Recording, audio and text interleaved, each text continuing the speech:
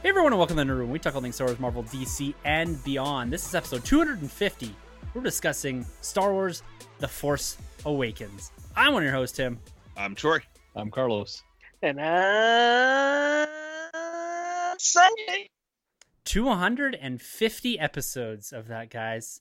Man, I tell you, this is an important episode for us, guys. This marks a very important milestone in the podcast. Not only 250 episodes, but 5 years of podcasting, and celebrating anniversary as well is The Force Awakens. And we credit this film in particular with contributing in a large part to why this podcast exists. The hype, the fandom, the experience that brought to us really helped push and progress this podcast to develop and really take its first steps into what we would call a much larger world. And so that's why on episode 250, guys, it is Christmas Eve for those listening, day of drop. We're going to look back at 5 years since The Force Awakens. A little bit of a retrospective discussion, not a full review. We're just going to walk through kind of the legacy of The Force Awakens, where it came from, where it started from, and what it looks like now, 5 years out from that monumental Star Wars experience. And like I said, guys, 5 years podcasting, 5 years of The Force Awakens, 250. I have to say, personally, I'm incredibly proud of this podcast and what we're able to put out each and every week. And on 250 episodes, we have to thank you guys, the listeners, as well, for joining us, whether it was episode 100, whether it was episode 249.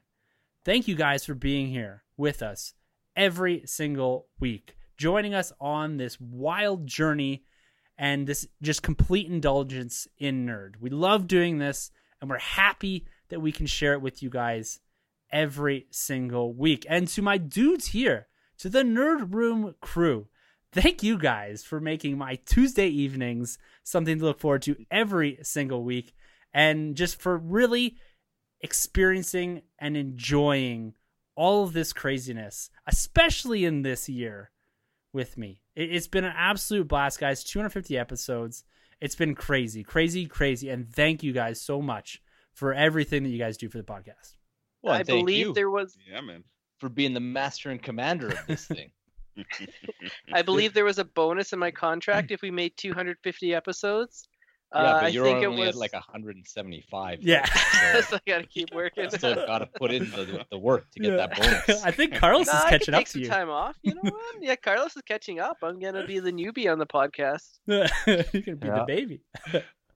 Yeah, it's been something else. You know, from our humble beginnings, sitting in Sanjay's den recording on a single microphone, to Troy jumping on just a couple of episodes in, and to really, I think, finally completing the Nerd Room when Carlos took that seat and then took a quick vacation and then came back.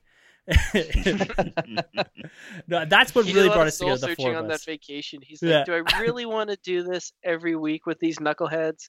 I mean, if Sanjay wasn't there, I could probably do it, but I don't know." And eventually, he caved. You know, he couldn't go without seeing my beautiful face. So, hey, man, the universe wanted it to be like I got that seat, and within that week, Matt Reeves is like, "We need to commemorate this occasion. Here's your first look at the Batman." Bad. That's right. Just think, like, over the last 5 years, the things that we've experienced together, both inside and outside of lockdown, because sometimes this lockdown feels like it's been 5 years long. But we got to experience 5 brand new Star Wars films together. We got to experience the culmination of the MCU. We got to experience Aquaman, Shazam. Come on, Troy, Shazam. Yeah, Shazam. Well, I was leaning more towards Spider-Man entering the MCU, but yeah, we can talk about Shazam, I guess. That one of the most contentious points in the Nerd Room history was not only the lack of review for Shazam, but no, I'm just kidding, guys. It's been something that I've enjoyed watching develop. Is that little rivalry between Sanjay and Troy, which really took seed and nucleated out of Shazam. But no, there's so much that we were able to experience together, from the Daredevil TV shows to the when we first brought in Carlos to go see Aquaman. That's why I highlighted Aquaman, and we had to do the tester to make sure he wasn't going to kill us. You know, we had to. That remains to be seen. He's still on probation.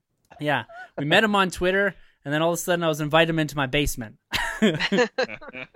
Yeah. We don't recommend doing that. Yeah, first impressions last, I guess. Yeah, it's true. It is very true. A few beers later, and it's history now. It's ancient history because we've experienced so much together. Troy, man, you and I at the first Fourth Friday. Oh, yeah, just rubbing shoulders. Crazy, man. Yeah. Changed my basement, man. Changed everything. Yeah. Holy smokes. Yeah, just think 5 years ago, prior to really all of this, prior to the Force Awakens, you had an empty basement. Yeah. And now he has one of the most impressive collections I've ever seen. It's crazy, man. It's crazy. I remember it was the nightstands. I picked up 3 Black Series that day that we went hunting, and I had them on my nightstand forever until I got a house, and then eventually the basement just filled up, man. And the Marvel Legends, that's another one that you got me into. That's what really dominated. My God. Yeah. Jeez. Yeah, and Sonny, man, me and you walk into the comic book shop. That's really where this concept was birthed and where it grew, and that's where it all started was comic books. It was the foundation. The Force Awakens, I think, really pushed us to doing more and bigger, but the foundation of it is comic books, and our love and our passion for that, and finding people to share that with, right? I think now that we have this really great community that surrounds the podcast, we don't ever feel alone in a comic book or a movie or whatever. But back then, even 5 years ago, I didn't have many people to talk to about this stuff. And so having all this now, it just feels like it is every day, whether it's the DM, Twitter, anything, right? It's this perpetual cycle of nerd. And it's been great to be able to express that through the podcast, but also with everyone else. Yeah, man, that one drunken night that we met. I don't know if I've ever told this story on the podcast before, so if I have, apologies. But Tim was friends with one of my good friends, Tyler, and they lived close by. And I was out for drinks with everyone, and I got kind of drunk and maybe had one too many. And I borrowed my buddy Tyler's phone, and they've been telling me that like I would like this guy Tim that they hang out with. They said like he's in the comic books as well, but he likes Marvel. But you guys would probably hit it off. So I like drunkenly took Tyler's phone and I texted Tim. I think I said something like Superman would destroy Thor or something like from Tyler. And then just waiting to get this message back from Tim. And then like, I think Tim was just like, what? And I don't even know what he was thinking, but we ended up chatting, and then I grabbed your number. And then I can't remember if like I invited you out to like a comic show or something, but I got your number, I got your digits, because I'm smooth like that. And then like the relationship blossomed, as you mentioned, going to the comic book shop. We would meet up at lunch when we were both working downtown. We would walk downtown to the comic book shop that was nearby. Actually, it wasn't nearby, man. That was like a far walk every Tuesday, Wednesday. Like it was like 2 kilometers there. Like it's a pretty decent walk, and we would just chat nerd all the way there. And I don't think we even stopped for 2 seconds to catch our breath, because we'd be like, yeah, I'm picking up this. What are you getting? Yeah, man. And then that's it. And then that's how it grew. Yeah. I've been set up with actually both Sanjay and Troy. I was blind date set up with by friends or spouses. Yeah. I don't even remember the first time we met in person, to be honest with you. It's just like, it might have been like that awkward moment or something. I don't know, but it seemed like I just kind of known you forever, and it just like we just hit it off instantly. Yeah, what a ride, guys! And of course, it's something that we're going to continue doing here, guys. And 250, it's an achievement, but as far as I'm concerned, it's just the beginning, boys. We got a lot more to do. As you heard in episode 249, there is a lot coming out from Star Wars, Marvel. DC with fandom this year is going to be an intense and crazy and wild experience going forward from 250 on to 500 to whatever it is that we get to. I never want to stop doing this. So it's time to actually do it, guys. It's time to get into the podcast. It's time to talk about The Force Awakens. It's 5 years, December 18th, since we've seen this movie. We never have reviewed it. We've never talked about this film in any sort of detail on the podcast, other than when we're using it as a foundation discussion point to talk about The Last Jedi or The Rise of Skywalker, or really where they've taken Star Wars. But we've never really looked back and talked about this film in any sort of detail. So that's why we chose to do this.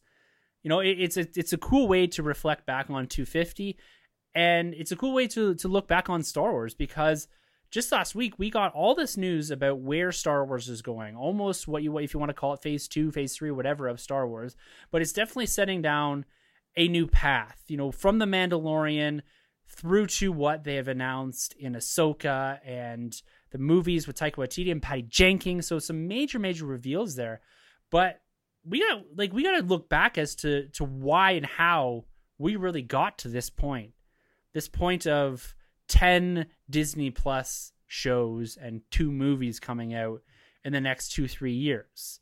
And it all begins really with the OT. Like, you look back at the OT, guys. You look back at what George Lucas created. New Hope, Empire, and Return of the Jedi. A lot of this was, for us at least, for most of us, the first time we saw this was the special editions, was when it was re-released in theaters in the late 90s, and then really into the prequel trilogy. This is where, at least you and I, Troy, where we really picked up Star Wars. Yep. Is The Phantom Menace, Attack of the Clones, and of course, Revenge of the Sith. Oh, masterpiece.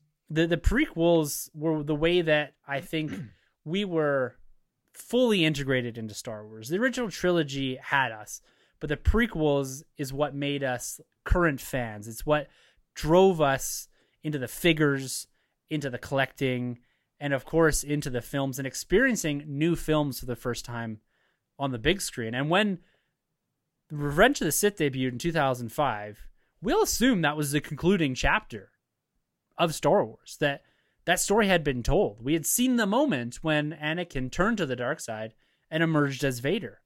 At that point, I wasn't anticipating or getting ready for the ever-rumored episodes 7, 8, and 9. George Lucas wrote a copy, 7, 8, 9. Yeah. It's coming. Yeah. And there we were at 2005 with the end of the prequel trilogy, and for what we thought was the end of Star Wars on the big screen.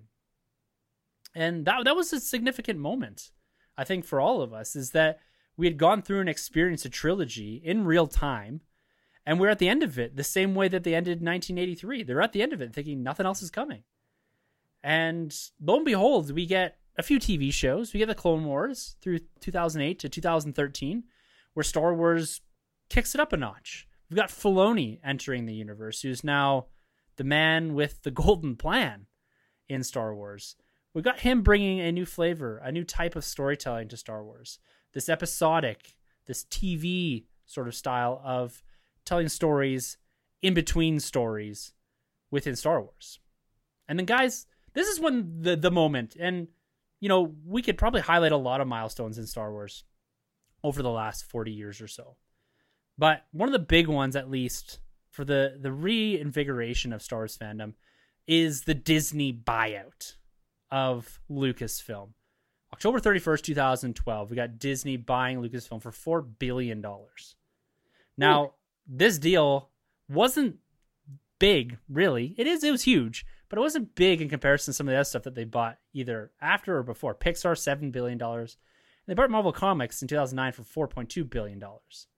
So both of those they paid more for than Lucasfilm. And at that purchase, Bob Iger, one of my heroes, says Star Wars Episode 7 will be coming out in 2015. Long-term plan, a new Star Wars feature film every 2 to 3 years. So he put the line in the sand there, guys. 3 years, or just under 3 years, from the purchase of Lucasfilm by Disney, we are going to have a new Star Wars in front of us. Troy, man, when they announced the Disney buyout, and Iger said, we're going to put new feature Star Wars films on screen. Yeah. Like, what did that do? Coming out of Revenge of the Sith, that being one of your favorite, if not your favorite Star Wars film, thinking it was over, but now having the prospect of a long-term franchise, a long-term investment in storytelling in Star Wars through Disney, a new era, really, of Star Wars being put right in front of us. This was huge news, man. I remember I was still just finishing up school there, and I remember hearing the news that Disney is now bought out Star Wars, and I was pumped. I was trying to get my girlfriend at the time, wife now, into Star Wars, and I was failing miserably.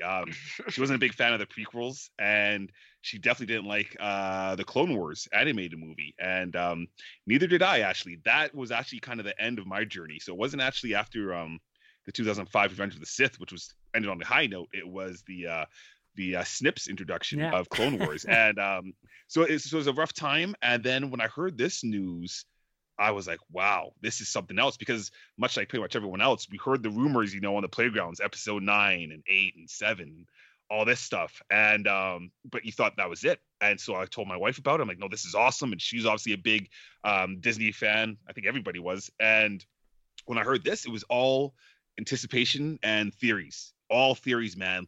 Where's Luke been? What's Leia been up to? What's Han? Like, we're gonna get the original back, like we're gonna have to touch base on that stuff. And it was just like, what does this world look like now after the Empire is down?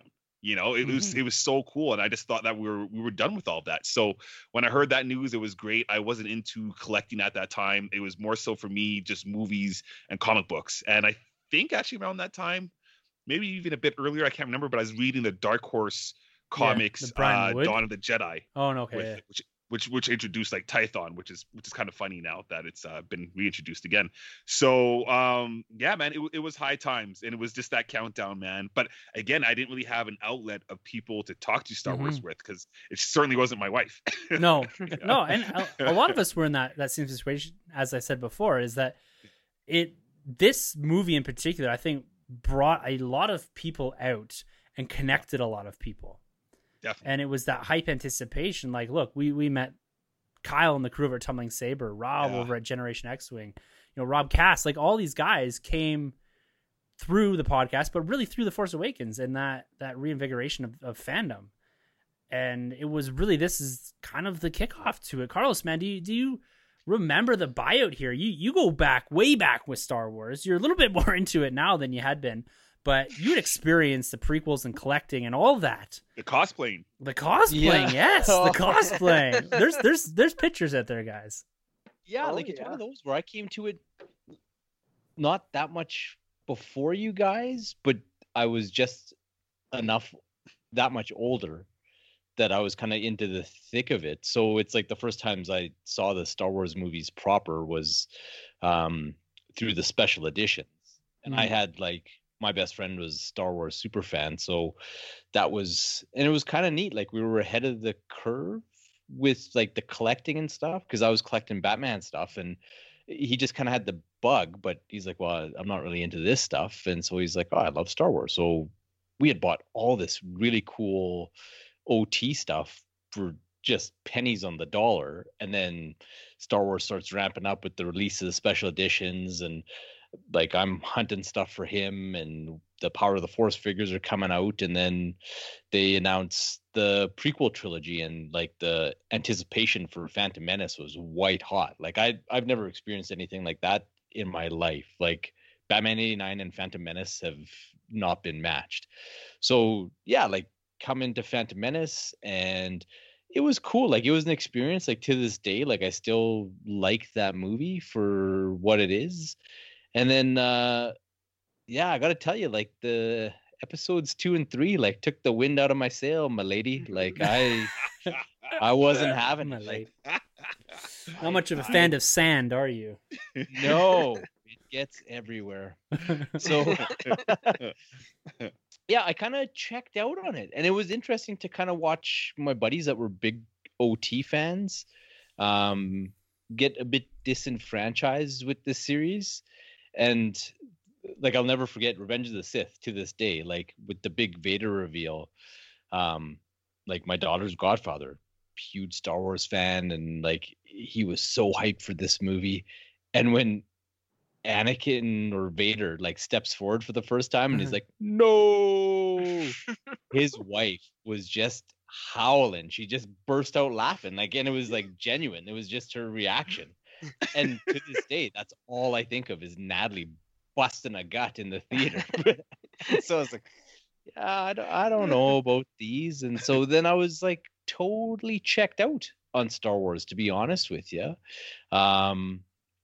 up until like the Force Awakens, watching those guys get hyped again with the prospect of Luke and Han and Leia being in these movies. And so, and obviously between Phantom Menace and now, like I ended up getting married, and my wife's best friend is a super fan of Star Wars as well.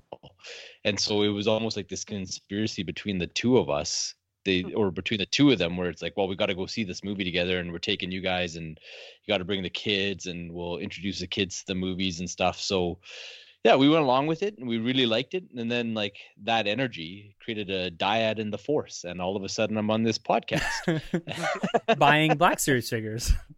Exactly. So it's become something completely different. But yeah, without that's kind of my journey with the franchise. And like, yeah, Force Awakens, if anything, like I thank it for being able to sit here now. Yeah, kind of things.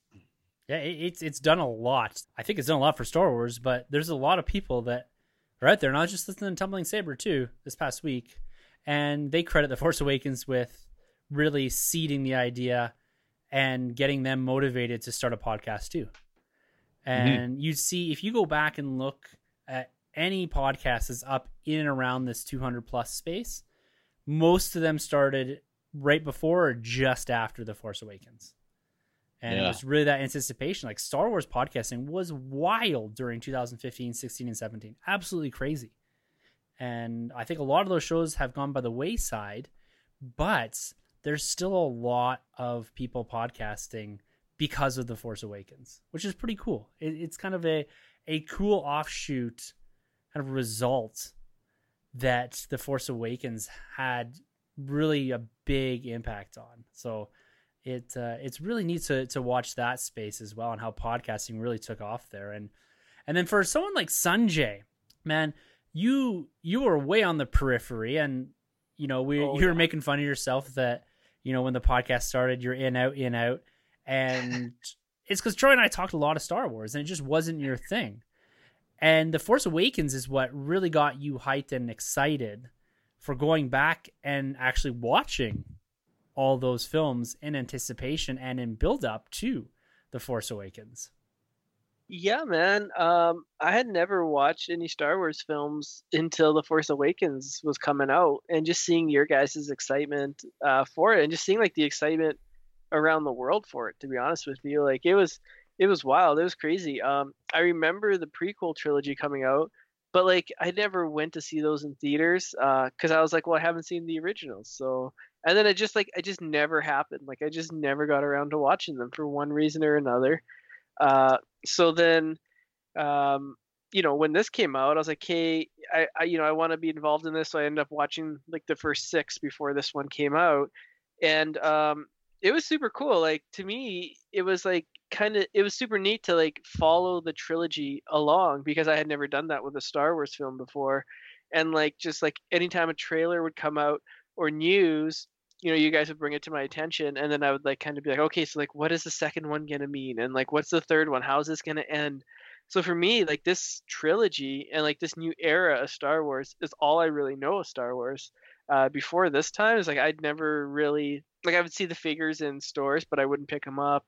I would see like and I would know who the characters were because they were so iconic, right? I'd be like, oh yeah, that's Darth Vader, that's Yoda, that's Luke, but I wouldn't like be able to tell you like who's, I don't know, like Obi-Wan Kenobi. I'd be like, I don't know who that guy is. Just so like the main like core people like I knew, but like some like the other people, like I don't know, that's Ewan McGregor. He's a good actor. You know.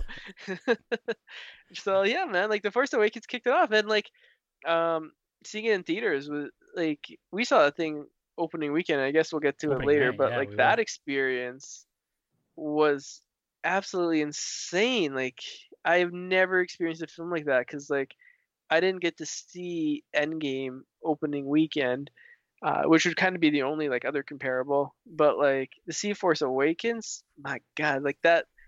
Even if you're not even a fan of Star Wars, you still gotta like see it at least once, right? Like just to like go see a movie opening weekend of that magnitude is just something special. It's like electric. It's like no one else in the world has seen this film. Like, you know, like the fans haven't seen this film. It's like before it goes out in the ether, and before it's like out in like everyone's consciousness, It's like you get to see it and you get to like make up your mind about it, and then you get this like shared collective. Like you just wouldn't get that if that film was streaming. You know what I mean? So like just to get that theater experience. Sanjay with a little bit of a plug for that theatrical experience. I don't disagree with you, and we'll get into it. Yes, for sure.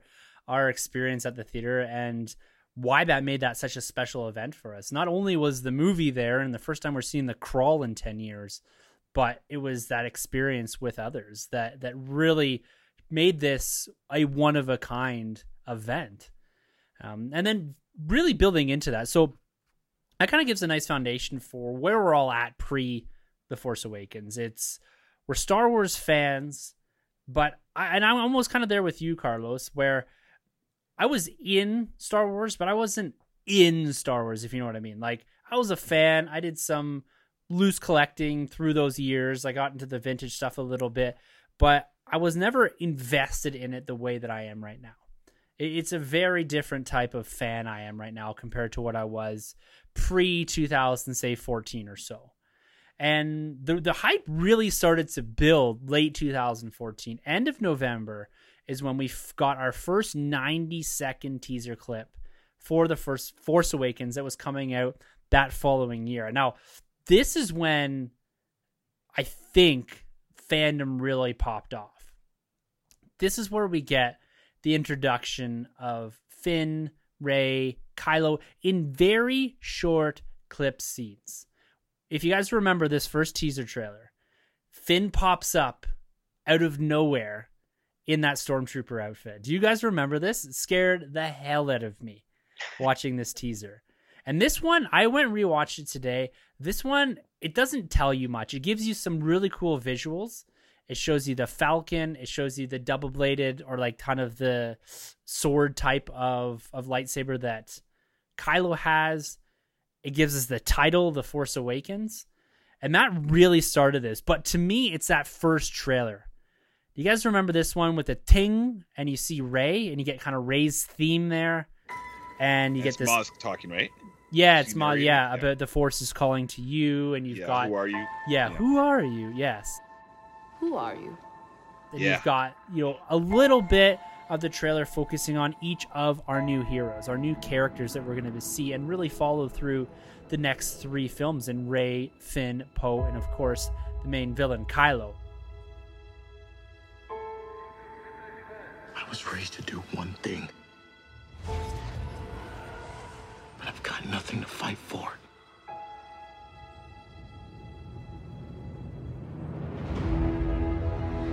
Nothing will stand in our way.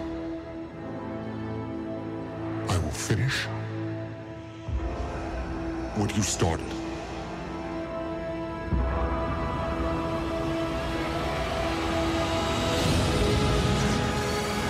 There are stories about what happened. It's true.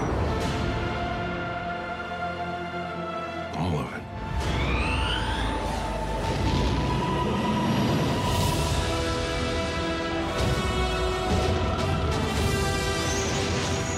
The dark side. A Jedi.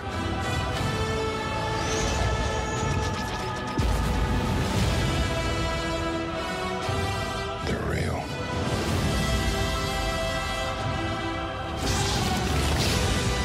The Force. It's calling to you.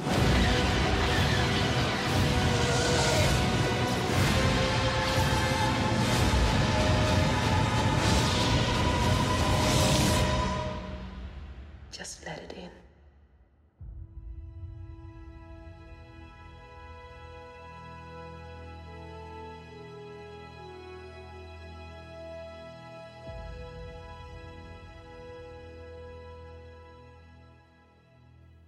This to me is when it starts to bubble, right?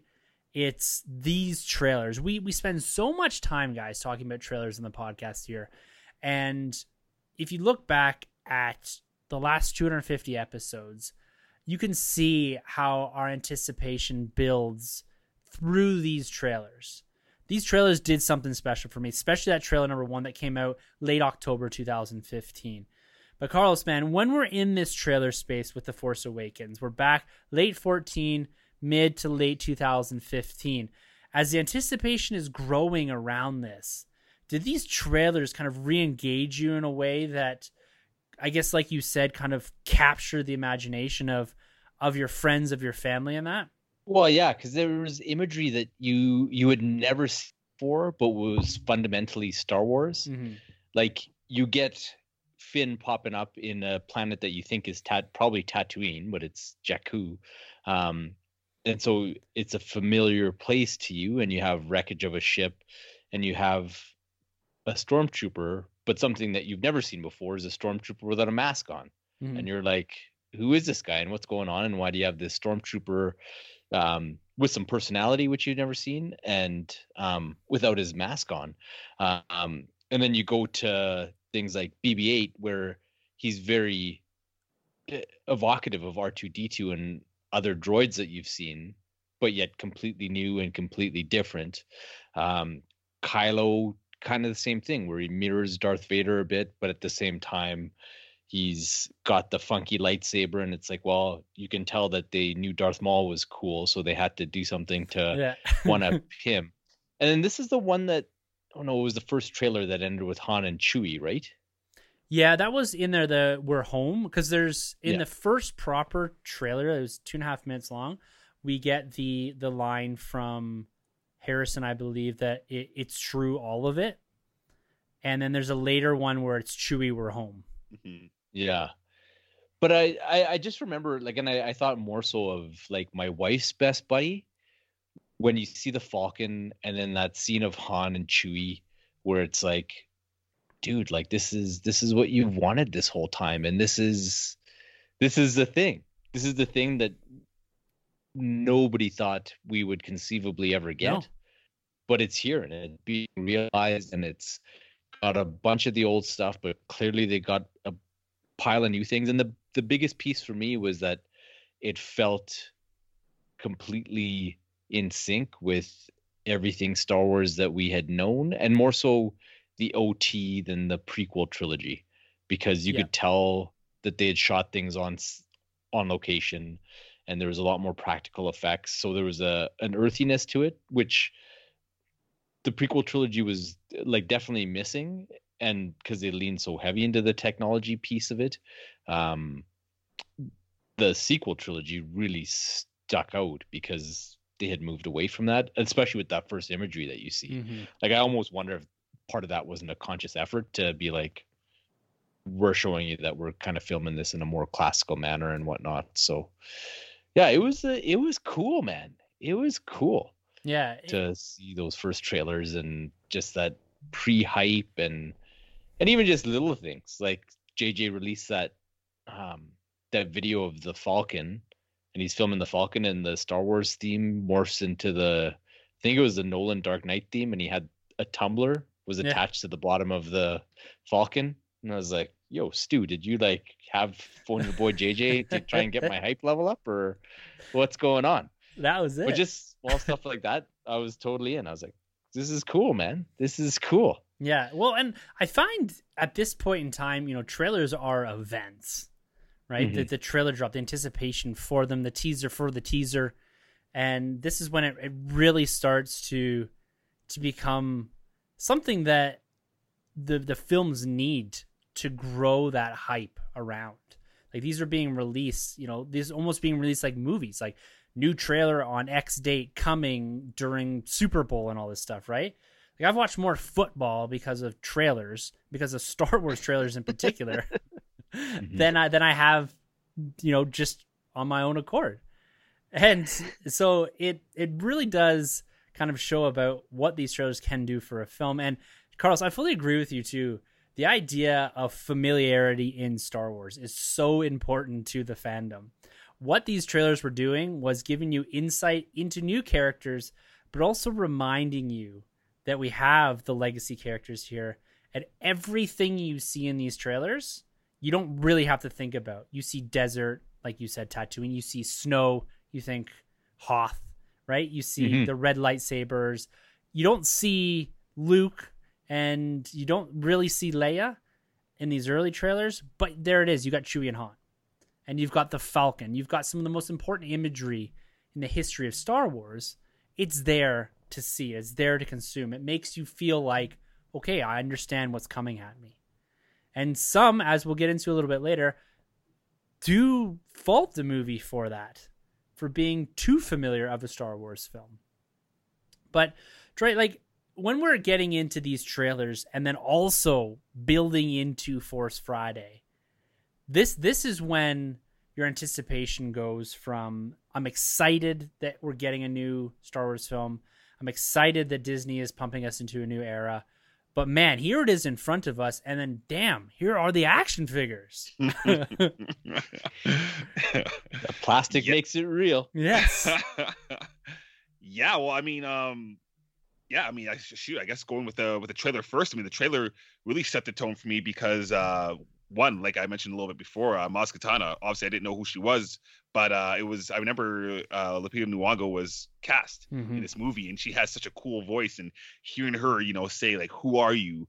was just phenomenal. And we get that shot. I think for me, the money shot was Rey in the Super Star Destroyer, and she's like, kind of like, I don't know, she's trying to like piece things together. She's collecting a whole bunch of junk, I guess, because she. Oh, she yes. The crash. I think that's that first trailer, right? Yeah, it's the first proper trailer. Yeah, when she's in there and like trailer. Swinging down inside of it. And the scope of everything and how big that destroyer is amazing. And I think we hear Leia's theme in that trailer too, a little bit towards the end or the middle. But I was just blown away by the imagery. I loved seeing John Boyega as a stormtrooper,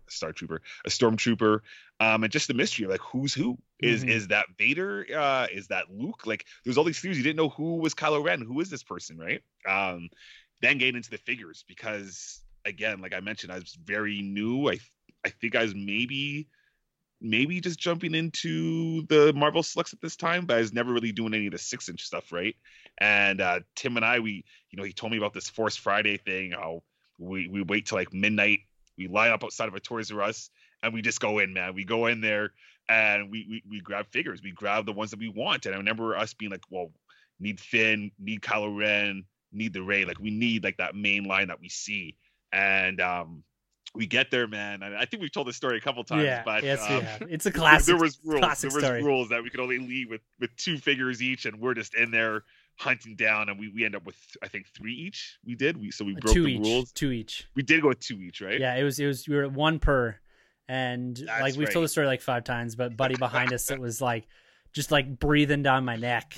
Yeah. Being like, you can't have that. And we're like, we'll see. After you got it, did you walk outside and wait? And you're like, I got it, bitch. Yeah, we scrapped outside. Well, nice. Troy beat him up, and I just stood there and watched. It's like an Anchorman fight going on in the parking lot. But, no, it was dope. And I just remember looking, you look at the figures now, and like Rey's face is like, whew, they've come a long way. But at the time, you didn't know better. And just looking at these figures, like, this is so cool. And like, what do they mean? And I remember the cool thing too is there's mystery, because the original Rey that we got, she didn't come with a lightsaber. She just had her stick. They never released her until later on after the movie came out. And there's always all this speculation, like, is her stick, is it Plagueis' staff? Is it this? Is it that? Like, we didn't know what it was. There's all this mystery surrounding all these characters. And I think a lot of the marketing too at the time had Finn with the lightsaber. So everything was just all over the place, but it was just cool to, take that deep dive into these figures, which I haven't collected a Star Wars figure at that time since Power of the Force, like Jedi Knight Luke. So again, it was like the Force Awakens was such a telling title, right? Yes. Because I felt it in myself, like going back to Star Wars and stepping in there, and it's just been a journey, man. But it was just so cool just to be a part of more than just experiencing the movie and just watching it, just having the figures to go along with it and having the books, because that's another thing. I never really read the Star Wars books, and then here I am picking up Claudia Gray's Lost Stars and Lords of the Sith, because now this was with Disney buying out Star Wars, they erased all of like existing Legends books, right? So here we are now. They put the stamp on it that any book coming out forward, and the comic books and the games, it's all going to be in continuity. And continuity is a big thing at this time because we're coming off the heels of the MCU. Yes. Right. So doing that, I'm like, you know what? I want all of it. I want to be reading the books. I want all the lore, all that stuff. And been doing it ever since, man. And it's just been so cool. But it's Force Awakens, man. It's Force Awakens that just started it all, man. Awesome. Yeah, and you paint such a great picture of that first Force Friday, because at that time you and I, we knew each other. Yeah. And we'd had dinner with the spouses and all that, and we had children that were very much the same age, and but we'd never spent like a substantial amount of time together. Mm-hmm. And here I am being like, so dude, do you want to come wait in a parking lot with me for 5 hours? I'll bring chairs and water. Yeah. But does this rag smell like chloroform to you? It's like, but you were right on board with it, and it was such a cool experience. But it was awesome. Like when I tell that to people that I waited for 5 hours out on September 4th, 2015 to get 2 action figures. Like, people thought I was nuts. And I was so happy to find someone that shared enough passion in Star Wars and in collecting that you would really come with me and hang out and humor me on all of this. And that was it, man. That was it. It was Force Friday. Blast. Such an experience. Man. It was awesome. Yeah. One of my favorites still to this day. You know, the movie is something, but it was really that build anticipation that was fueled through the trailers and really, for me, caught fire with the toys. Like 2015 was a crazy year collecting. It was The Force Awakens and it was Age of Ultron. Right. Probably my biggest year of collecting of my whole life. That was when Funko Pops entered the nerd room. That was when the Black Series kicked off. Marvel Legends were fast and furious coming at us from Age of Ultron and all that, and the hype behind Age of Ultron, because we're coming off the back of Avengers 1 and all this builds into Ultron. Like, it was a crazy year, 2015, to have those two films be like the two pillars of that year. Huge. Yeah, it was wild. Sanjay, man, let's talk about this anticipation level, and then I also want to bring in the context of the box office, something that we've been really focused on for years in the podcast here. And The Force Awakens has 2 incredible milestones. If you guys aren't convinced through our discussion right now that the hype was real, you look at that opening weekend, $247 million domestically. The first film to ever eclipse that $200 million mark. You look back to Spider-Man in the year 2000, the first one to go over that $100 million mark, and no one ever thought that 200 was even possible. And here it is, The Force Awakens in 2015 rakes in $247 million opening weekend to go on to a domestic total of $936 million, near $1 billion in the US and Canada. That, my friends, will never be beat. Endgame did not get, well, they got about 800 something, but still $100 million off. That will not be beat. So that anticipation and that success really kicked off Star Wars into this, we can do whatever we want in Star Wars. Anything. Put Star Wars on it, it will sell. Oh, absolutely. But before we talk about the box office, I just want to share my collecting story of The Force Awakens, because I know you guys were talking about your collecting.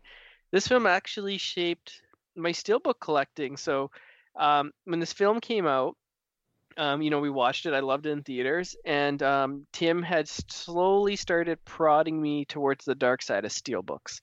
And at that time, I had maybe 2 or 3 steelbooks. I was just starting to collect them, but I wasn't quite sure if I was really wanting to commit to steelbooks going forward, or if I would just get the regular Blu-ray release with slipcover or whatnot. So I remember this film came out, and I didn't pre-order it or anything, but I was like, okay, I'm gonna stop by Best Buy on the way home from work, and if I get the steelbook, great, and I'll continue steelbook collecting from then on in. But the steelbook sold out and it doesn't have any copies. You know what?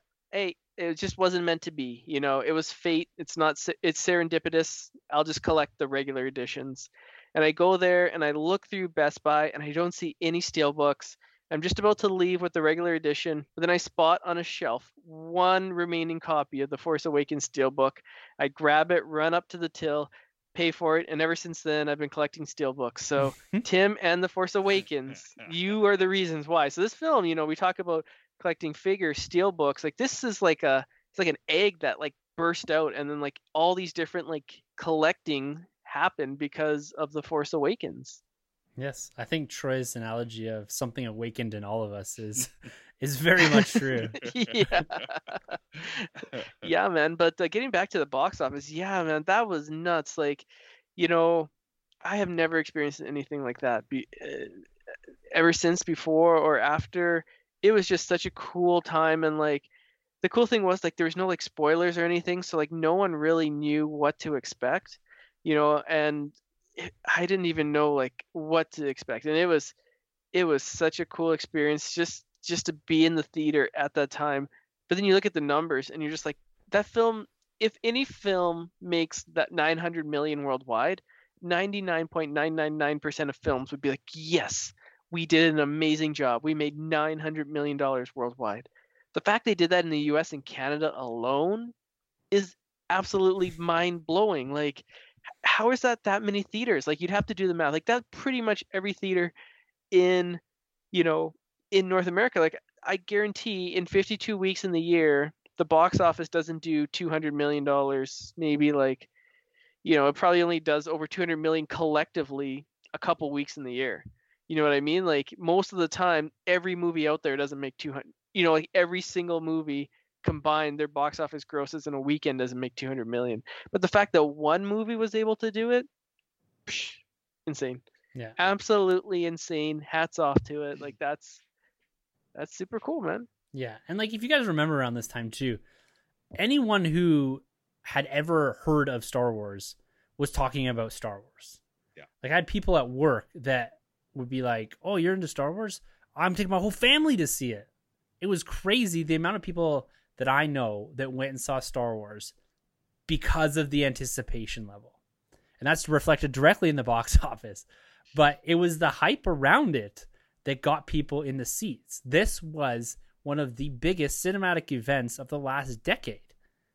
And it was there. It was at Christmas time. It was just a really great marketing experience, I think. Like, they really sold this film. And to be honest with you, if you look at the subsequent marketing campaigns for a lot of the MCU films and all that, they took a lot of cues from this.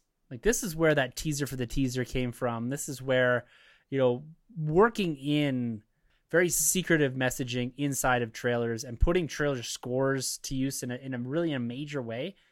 It wasn't, the Force Awakens wasn't the first film to do it, but they did it so well that they were able to bring in an absolutely incredible box office haul. It has been subsequently eclipsed by Endgame, which made $357 million in its opening weekend. But holy shit.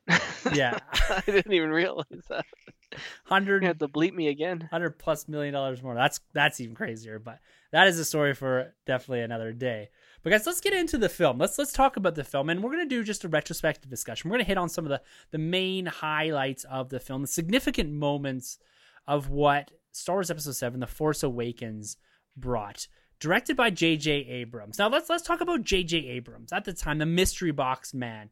He was the guy that delivered us Lost. He was the guy that delivered us Cloverfield. All about the mystery, the secretive type of filmmaking. And his approach to that closed set, that we will reveal nothing unless we tell you what we want you to see, that was an interesting approach to it all.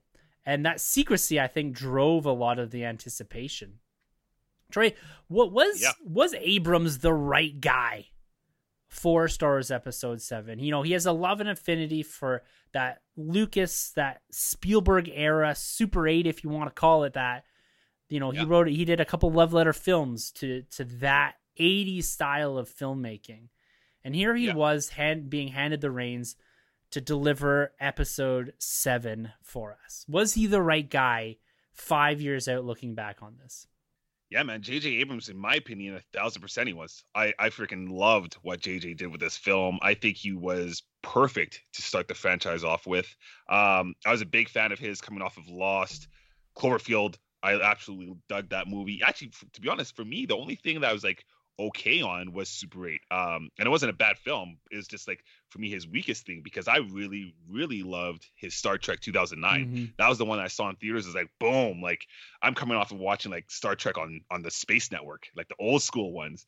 And yeah, man. And then when I saw what he did with the 2009 and like the casting, the first introductions to Chris Hemsworth, and like the time traveling aspect or different universes, I guess, I loved it, man. So when he gave us Star Wars, and Carlos knows what I'm talking about with the classic lens flares, man, I was sold. I was sold. You know, is really cool too, because at this time I've never seen a Star Wars film look this way. I obviously it paid a lot of homage to the OT trilogy, right? The originals, but like the lens, not just the lens flare, the actual lens itself was really cool. It was, you know, that shot that we get of the stormtroopers riding in the ship first thing. So cool. That was so neat, right? And you know, obviously when we get the reveal of the Millennium Falcon, me coming off the prequels, I was really big into like Duel of Fates, lightsaber battles, and obviously the battle on Mustafar. I love those lightsaber battles and still my all-time favorites, but I really liked what he did at the end of Force Awakens. The subtlety of the lightsaber battle is a little more calmed down. It's kind of like more of a glorified version of the original trilogy, but still enough to give you some action chops, right? And I really, really like what he did there. I think JJ was great. I really do. I won't go into the movie afterwards, but I think JJ nailed it with episode 7. And you know, we mentioned already, like going into the film, our anticipation levels and what was going on, but I've been there before with Amazing Spider-Man 2, and I was let down by the film. JJ, in my opinion, delivered, because it could have been pretty bad in my opinion, but the movie was so cool. It just left my anticipations level for the next one 10 times higher. I fell in love with all the characters. Rey, in my opinion, was the best she's ever been. I loved Finn. I loved Poe. I loved the music. Everything, man. Like Force Awakens, it's my top 3 Star Wars films, right? Like I absolutely love that film. So the question you ask, is JJ the man? Absolutely, man. 1000% he's the right guy to do this. Yeah. Carlos, throw your voice at this, man. JJ Abrams, the black box man, you know, he created what some could call a safe Star Wars film. But in my opinion, I'm fully there with you, Troy. Like, I think that there was a certain movie that had to be delivered at the start of this sequel trilogy. It had to be something that introduced new characters, but also brought back the original trilogy folks, brought back people that needed to feel comfortable in the Star Wars space. Carlos, like, was this the right approach and the right guy to deliver that? And did they needed to deliver that? Or would you have preferred them going a bit askew to what we were familiar with and doing something completely out there, like, you know, you could say we're seeing in The Mandalorian right now? Yeah, no, I think JJ was a pretty astute choice. Like, probably the biggest thing for me as, like, I'm probably like equal Star Trek, Star Wars kind of guy.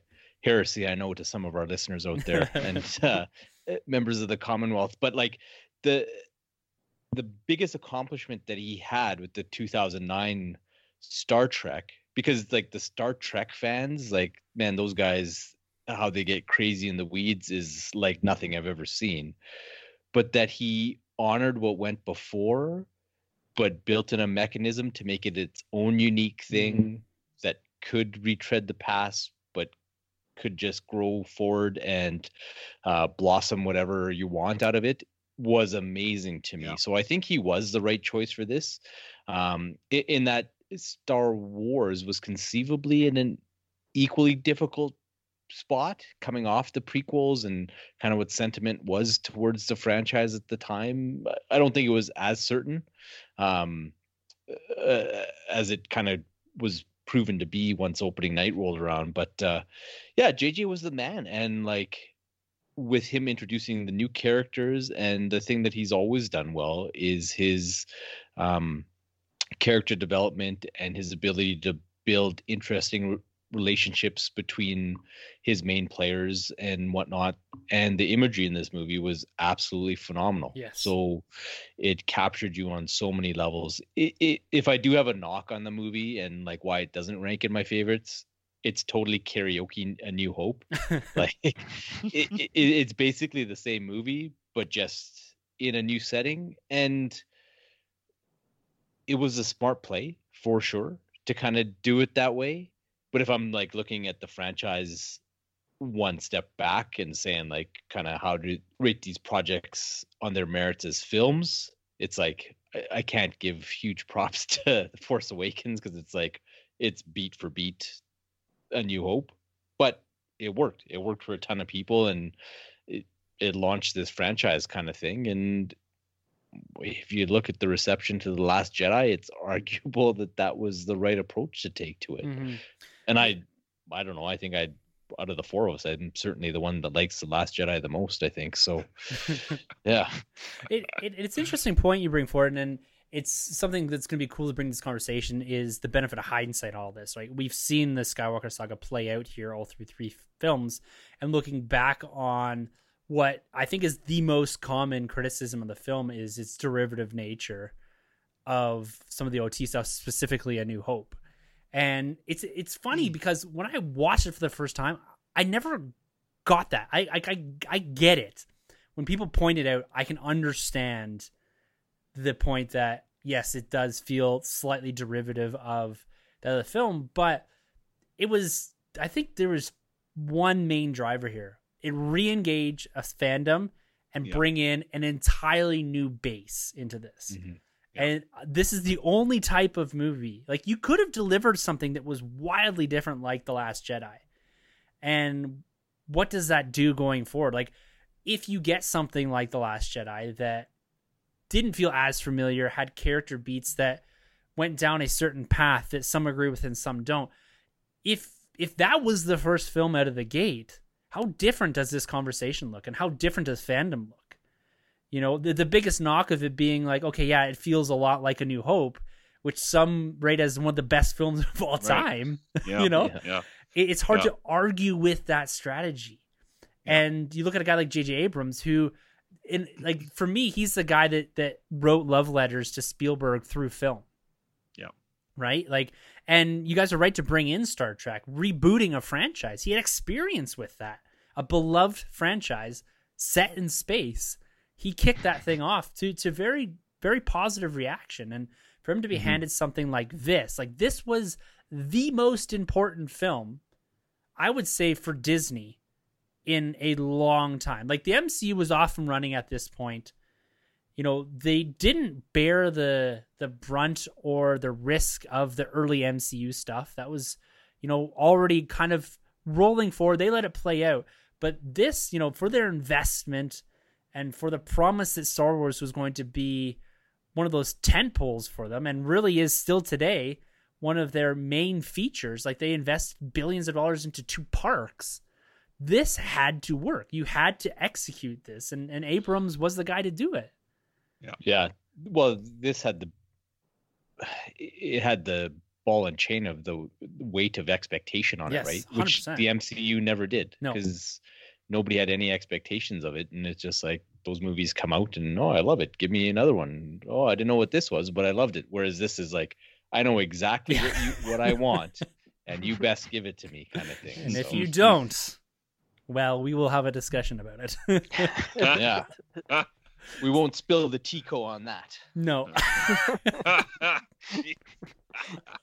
Sonny man, with the benefit of hindsight on this, looking back, and you're a fan of that Star Trek reboot, and looking at how this plays out, you know, what about this film do you think sets the proper foundation for what was just an incredible ride for Star Wars for the last 5 years? You know, I think it's just a ridiculously fun movie. Like, there's stuff always going on. It doesn't take itself too seriously, but in parts where it's serious, it is serious. It's got humor. It's kind of got a little bit of everything, and it's got the familiar characters. You know, you get to see. It's like seeing family members that you haven't seen in a long time, and you get to see them again on the screen. You're like, hey, there's Chewie, there's R2-D2, you know, there's Luke, there's Leia, and it was just all that put together. Like, it could have been, you know, it could have been bogged down by like exposition and like all this stuff trying to make like the story like really like complex. But to me, like, it was just like really fun, amazing special effects, and just a great time when you're watching it. So I think that's kind of what set the foundation. Is just like, you see it and it's like a 2 hour 15-minute movie, but it doesn't feel like it. You know, you see it, it's brisk, man. I watched it again the other day. It's boom, boom, boom, boom, boom. You know, and I think that kind of like set it up where it's just like, okay, like you just like feel like happy and invigorated after you watch it, and you're like, all right, let's do it again. Let's go see episode 8 now. You know what I mean? Like, or let's go see Rogue One, I guess was the one that came after it. I think that's what set it up. One question I have for you guys, quickly here. You don't have to expand, or you can. Do you were talking about J.J. Abrams, like, yeah, that was the man. He did a great job. Go back and Disney comes to you and says, okay, pick a director to direct episode 7, and J.J. Abrams is off the table. Who would you pick? You had to pick someone. Who would you pick? I mean, I guess it could be anyone now, like people who have like kind of gone big since this film are eligible. But like, who would you think would have been like a equally as good, if not better, choice to direct? For me, the obvious choice right now is Jon Favreau. Yeah, it's Jon Favreau for sure. He was on a short list for this. He was, eh? Yeah, he was. David Fitchner was another guy who's short list. That would have been cool. Steven Spielberg, I think, would have always been cool too, to like actually see him direct one. Matthew Vaughn would be one for me if you're going to like the Star Wars, like a Star Wars story, not necessarily like the one to like the episodic films. But I think Matthew Vaughn would be pretty cool. Yeah. Yeah. Patty Jenkins is mine. Yeah. Ooh, Nice. Very well said. Yes. Which is happening. Yeah, it's you're going down. You're going to get something special from her. That's one of my most anticipated films now, just with her.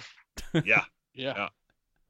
Crazy, great. Well, the point of bringing JJ in was, I think, to create some familiarity in Star Wars again. But he was also charged with the task of introducing a new group of heroes, someone to grow with, someone to develop with, and someone to really walk us through as we're saying goodbye, really, to the legacy cast throughout this trilogy. And let's talk about the heroes first. Rey, Finn, and Poe. These are the big three that are put in front of us.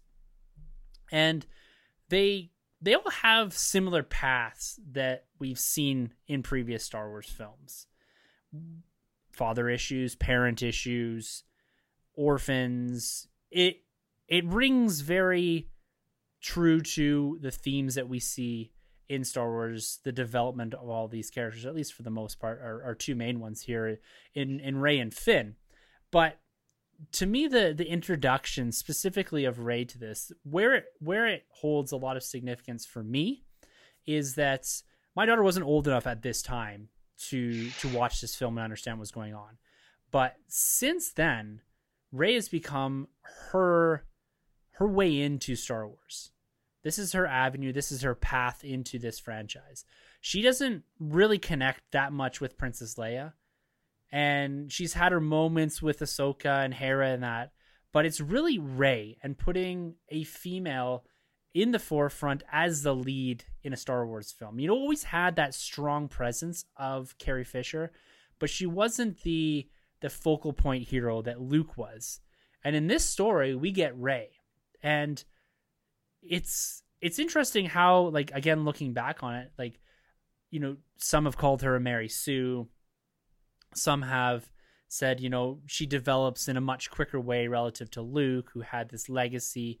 We get an understanding of her origin in subsequent films, but to me, the mystery behind her was always so intriguing. Who was she? You mentioned for Maz Kanata, like, who are you? That line's not even in the film. It's only in the trailer. But it still rings so significant to me that this character was kind of dropped in front of us. And the idea and the concept that she was kept secret, that she was the actual Force sense of the Jedi in this, and we didn't really know this until we got into the film. The idea of Rey and making her the focal point, the hero, she's going on the journey, and then to be joined by a caliber of actor like John Boyega and the character of Finn, and Oscar Isaac in Poe, who is really the first hero we see on screen too, right, as we jump into the film.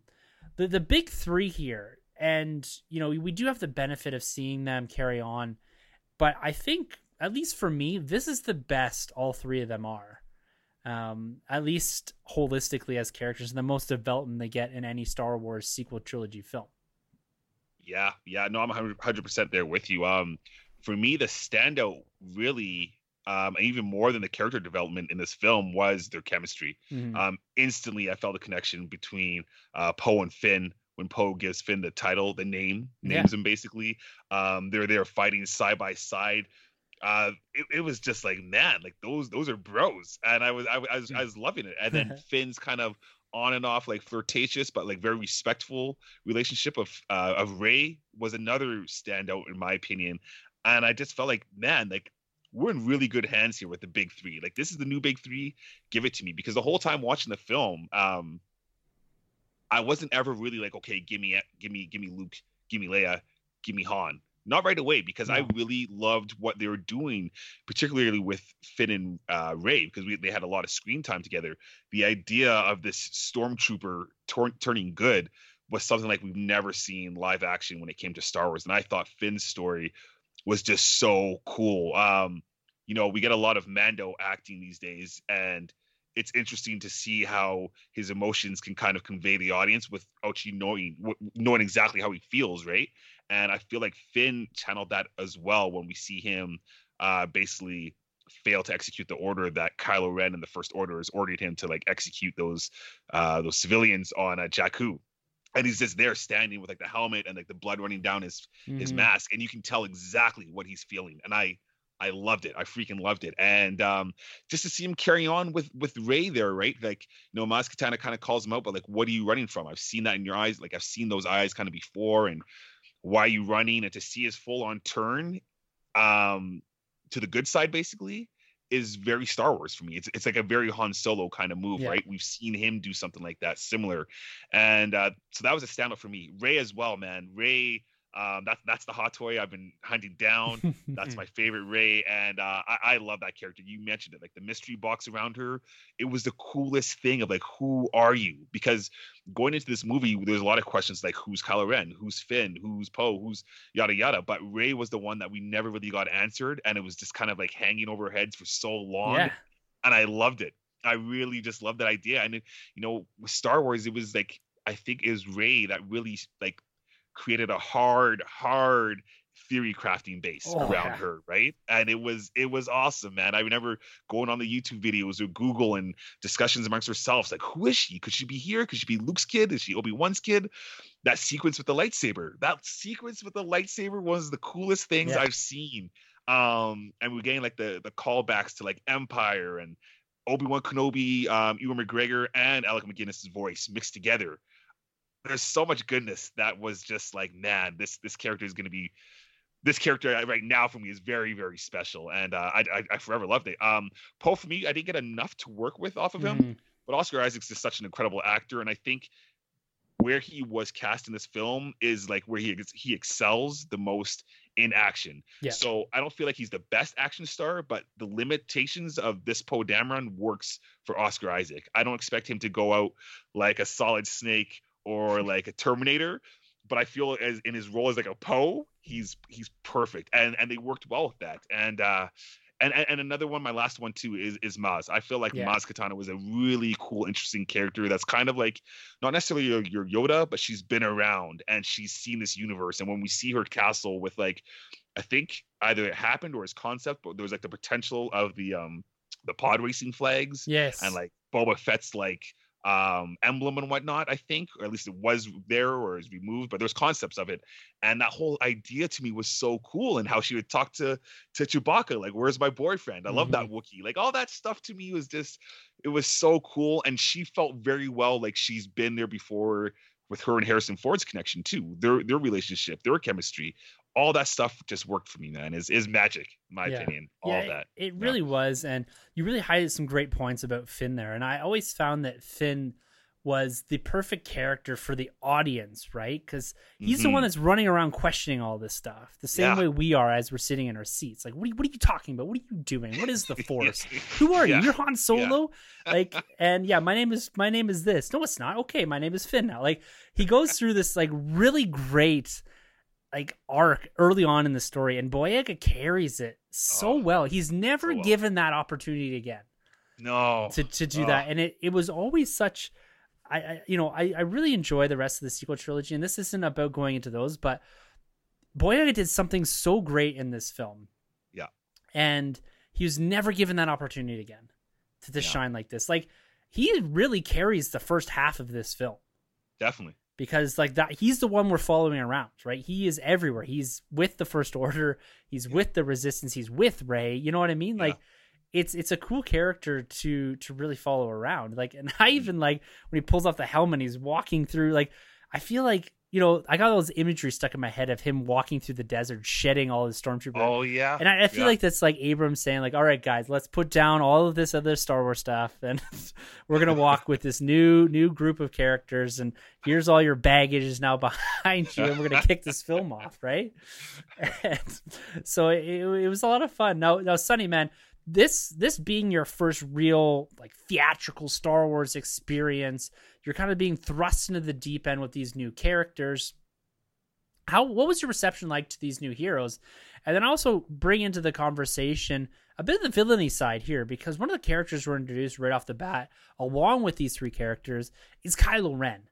And his look is still to this day in this film one of my favorite Star Wars villain looks. Like the classic black masked version of a villain in Star Wars, that is still one of my favorite action figures, is Kylo Ren. So, Sonny, man, these are the characters. These four characters are the characters that the new foundation of Star Wars is built off of. Yeah, man. Like, as you mentioned, like the heroes all were fantastic, and like to me, what was kind of cool was so you have Daisy Ridley, John Boyega, and Oscar Isaacs. And you know, they had been in, you know, they may have done like small stuff here or there before this film comes out. But you talk about like a star turning role, like these three people for the rest of their lives will be associated with these three characters, no matter what they do. And they kind of just blew up, and to see them like, you know, I don't know, man. I think that's just like something that's super cool. Like, to me, it's kind of like something earnest, because it's like they're not like these big stars. It's like when you go back and watch the first Star Wars, you get that feeling, right? Episode 4, you're like, okay, these people are just going out in a desert and shooting, and they don't know what's to come, right? And this one, you know, they kind of know they're going to be big stars, but like, you know, that's something that's so cool. It's like, it's not these like Hollywood huge mega weights that are portraying these characters, right? They're all kind of newcomers, and I thought that was super cool. And like the pressure on them to perform just on a personal level, I couldn't even imagine, and they all knocked it out of the park. So man, just hats off to them. And Kylo Ren, yeah, man, like Adam Driver as well. Like I had seen him on that show Girls. I watched that for like one season, and so like at first I was like, okay, like he's kind of like this like weird guy. But then with Kylo Ren, he's like so intimidating when he has the helmet on and the voice. Like he's just it works for me, right? It's so good. And like, man, and when he takes the helmet off, like I think it kind of loses it a bit, because the helmet is so powerful that I didn't expect him to take it off, right? Like Darth Vader never takes off his helmet, only at the end. But like, you know, Kylo Ren, man, his helmet when it was on and his voice, it's terrifying me, man. It's like sounds of Bane or something. Like it was so cool. Yeah, man. And then the Adam Driver, man, then he just got swole, and then he just walked around without a shirt on after that, and just became a mega hunk. But yeah, man, he's pretty sweet, man. Like Kylo Ren, and if you talk about like cool villains outside of like comic book lore in the past 10 years, he's got to be up there as like one of the top ones. He's just iconic now. Yeah, that reveal when he took the helmet off, that was shocking in the theater, because you're expecting this scarred, burnt individual, right? And it's this like baby face, long hair. You know what I mean? Like it was just such an abrupt turn from what I was expecting. But it works. Yeah. It works. It was the moment 1,000 Reylo fan fiction stories were born. Reylo. Reylo, yes. Carlos, man, like going off of this conversation here, and the introduction of these new heroes and also the villain that we follow through the next 3 films. Do you think that these characters will have that longevity, that legacy that we do see from the original trilogy characters that do have a presence in this film? Like, will we be talking about these 3 or 4 individuals, these characters in 20, 30 years time? Or will they be kind of pushed aside and we're still going to be talking about Han, Luke, and Leia? Yeah, I think so. Like, I don't really have nostalgia goggles for the franchise, and honestly, Rey is my favorite protagonist out of all of them. Like, I like her better than Luke and whoever was the main guy in the prequel trilogy. I don't know. But you're dressed up as one of them. Come on. I know. I was just trying to get a reaction out of you, my lady. But anyways, yeah, no, I definitely think so. Like, you look at those 3 characters and like our kids growing up with them, like my daughter was putting the 3 buns in her hair and she's got a BB-8 sitting by her bed and stuff like that. So yeah, I think so. Like, and I think that these characters had more, they were developed in a more global and human way so that young kids growing up with them will be able to relate to them better than any of the other ones. So I don't think that they'll be any different than the original trilogy characters. So I think probably the main difference between the longevity of these characters and the ones before is there's just more things competing in that pop culture space with Star Wars now as opposed to back then. But as far as the quality of the characters and how well they were written and how cool they were, like, I think the 3 protagonists are probably as strong as anybody that's come before them. Kylo, I don't know that he'd ever reach the heights of Darth Vader or even a Darth Maul for that matter of fact. But at the same time, like, he wasn't meant to be this all evil, just kind of menacing presence the whole time. Like, right from that first movie, there was things that made him different and set him apart. And his heroic turn might have been a bit abrupt in Rise of Skywalker, but it was certainly kind of set up from the outset. So yeah, that light dark struggle that he went on was definitely there from the beginning. Yeah. And that's almost some of the unfortunate part about, I think, and this is just my opinion, guys, about how these characters are handled going forward. I think Abrams had a path, right, for these characters. And that fell victim to different creatives coming on and the lack of, I think, a through-going commonality of narrative in these films. Like, I think we get a really great foundation for all these characters, and they kind of meander a bit, you know, particularly Finn and Poe, I find, where the focal point is really driven at Rey and Kylo, and that's okay. But you have these great characters that really never get that moment and going, like, I just wish there's a bit more substance and following up on from this film on those 3 characters, because they got a lot of screen time here, and they even shared a lot of it too with our legacy characters, because the one thing that this film had to do was treat the original trilogy characters with some form of respect, but also not have them eclipse this new set of protagonists and antagonists. You couldn't have Vader and Leia and Luke, Han and Chewie and all that overshadowing this new generation you're bringing, as much as everyone may have wanted that at the onset. You also have to look at it from the perspective of the storyteller and of Disney. They wanted a new set of characters to build with. They couldn't do that with a 70-plus-year-old Han. Like, it just wasn't feasible. And so I think the way they treated the legacy characters and giving them the space to grow a little bit more, and also each film kind of focus in on one of those characters, and this one being Han's story, right? And in a very, very big way. It's something that they had to do, and I think it was done really well. Carlos, like, when you're looking back and you're talking about the legacy of these characters, and now let's look at the legacy of this film as in part Han's film, because to be honest with you, Harrison Ford played a lot larger part than I was anticipating going into this. I was looking at these guys as like glorified cameos. Maybe he shows up in the Falcon later on in the film to kind of bump the resistance over the edge like he did in A New Hope. But they gave him a lot of space to move in this and a lot of screen time. And that helps Kylo Ren too. That helps that character development. It helps Rey as well. They give that character kind of or at least the other two characters in Rey and Kylo, they use Han Solo to progress that quite a bit. Like the way they handle the legacy characters in this, do you think it serves the purpose that it needed? Or does it subtract away from some of the attention that some of these other characters, like I say, a Poe could have gotten in the absence of a longer and more extended Han Solo arc in this film?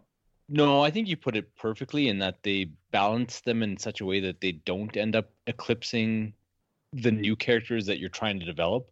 Like you never put Poe Dameron in a position where he gets outflown or outpiloted by Han Solo and making him look like he needs to step up. And you use them perfectly to play the role of mentors passing the torch on, and certainly Han and Leia for sure with that. I think they did a pretty admirable job. And to be honest, I think they did a great job through all three movies, making sure that those trappings of that original trilogy didn't eclipse these new characters and put them in a position where they could conceivably move forward with their own story arcs and their own projects and their own adventures kind of thing. Like, to be honest, like halfway, like at the end of Force Awakens, I didn't feel like I needed Han and Leia anymore to have a role in this movie. Like, obviously you need to square away what's going on with Luke Skywalker type of thing. But and most other franchises or filmmakers, I don't think would be astute enough to juggle that and to put them out to pasture, but let the new characters kind of build on that foundation that those original trilogy characters have built. Yeah, and speaking about legacy characters, Troy, there's two characters that stand out and could have really changed the trajectory of this franchise and could have overshadowed this entire movie. And that is Darth Vader and that is Luke Skywalker. Two of the, if not the most important characters in Star Wars at this point in time. Now, we get a slight image of Vader, and I want you to bring Kylo into this a little bit too, because you're shaking your head in agreement about how much you like Kylo Ren. And then also the lack of Luke Skywalker. We get a lot of Solo, a bit of Leia, Chewie's in there, C-3PO, R2, everyone has their moments. And we're all waiting. How much time is left in this film? What do you mean it's been 2 hours and we haven't seen Luke yet? How did you feel about the lack of inclusion of Luke and what they use Vader for, and how standing him up against Kylo may or may not have worked in the long term? Like, does Kylo work for you when you have Vader in the background there? And does not using Luke work for you as well? So to go with episode 7, Luke, the lack of Luke being present worked for me. And it was something that built on the anticipation, that mystery box, right? Where's Luke? What's happened? Tri-Korean Jedi Order, one of his apprentice or Padawans turned on him, right? Brought the whole temple down. So that whole thing, because I think Han goes over that, that whole thing worked for me. And that was really cool. Kylo Ren kind of having this back and forth with what he thinks he's talking to is like Vader's helmet.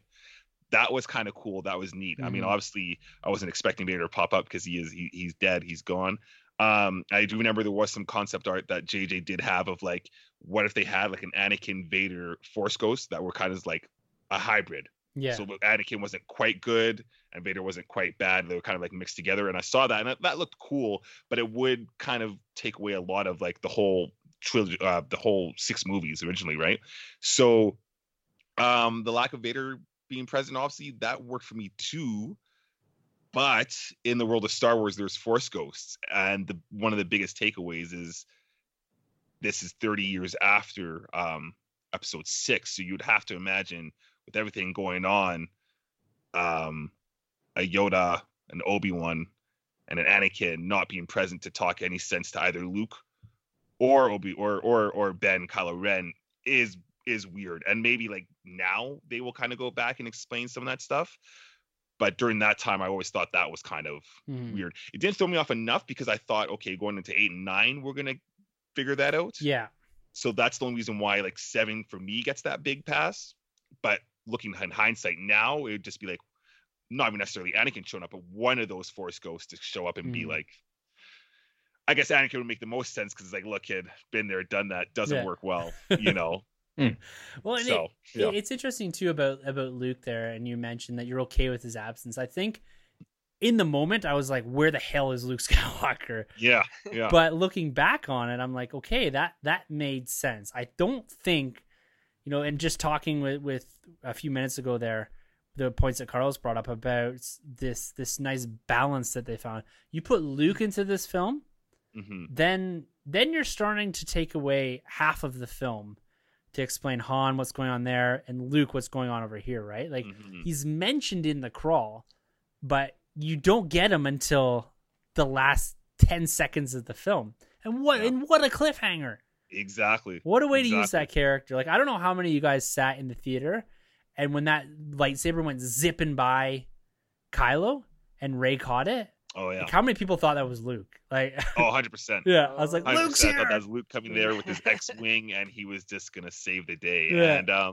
And that was one of the things because a lot of people, you know, predicted like Luke's gonna show up, and like that's the fun things with Star Wars, right? Where like you can make your theories all you want. If it doesn't happen, it's not a bad thing, right? So those are one of those situations where it's like, yeah, in my head, I'm like, Luke's gonna show up, doesn't show up, and I'm like, cool. I actually like this outcome better, you know. So that's like the fun parts with Star Wars is, you know, kind of having those theories not always working in your favor, right? So what a crazy cliffhanger all that was. Oh, that's awesome. That was awesome.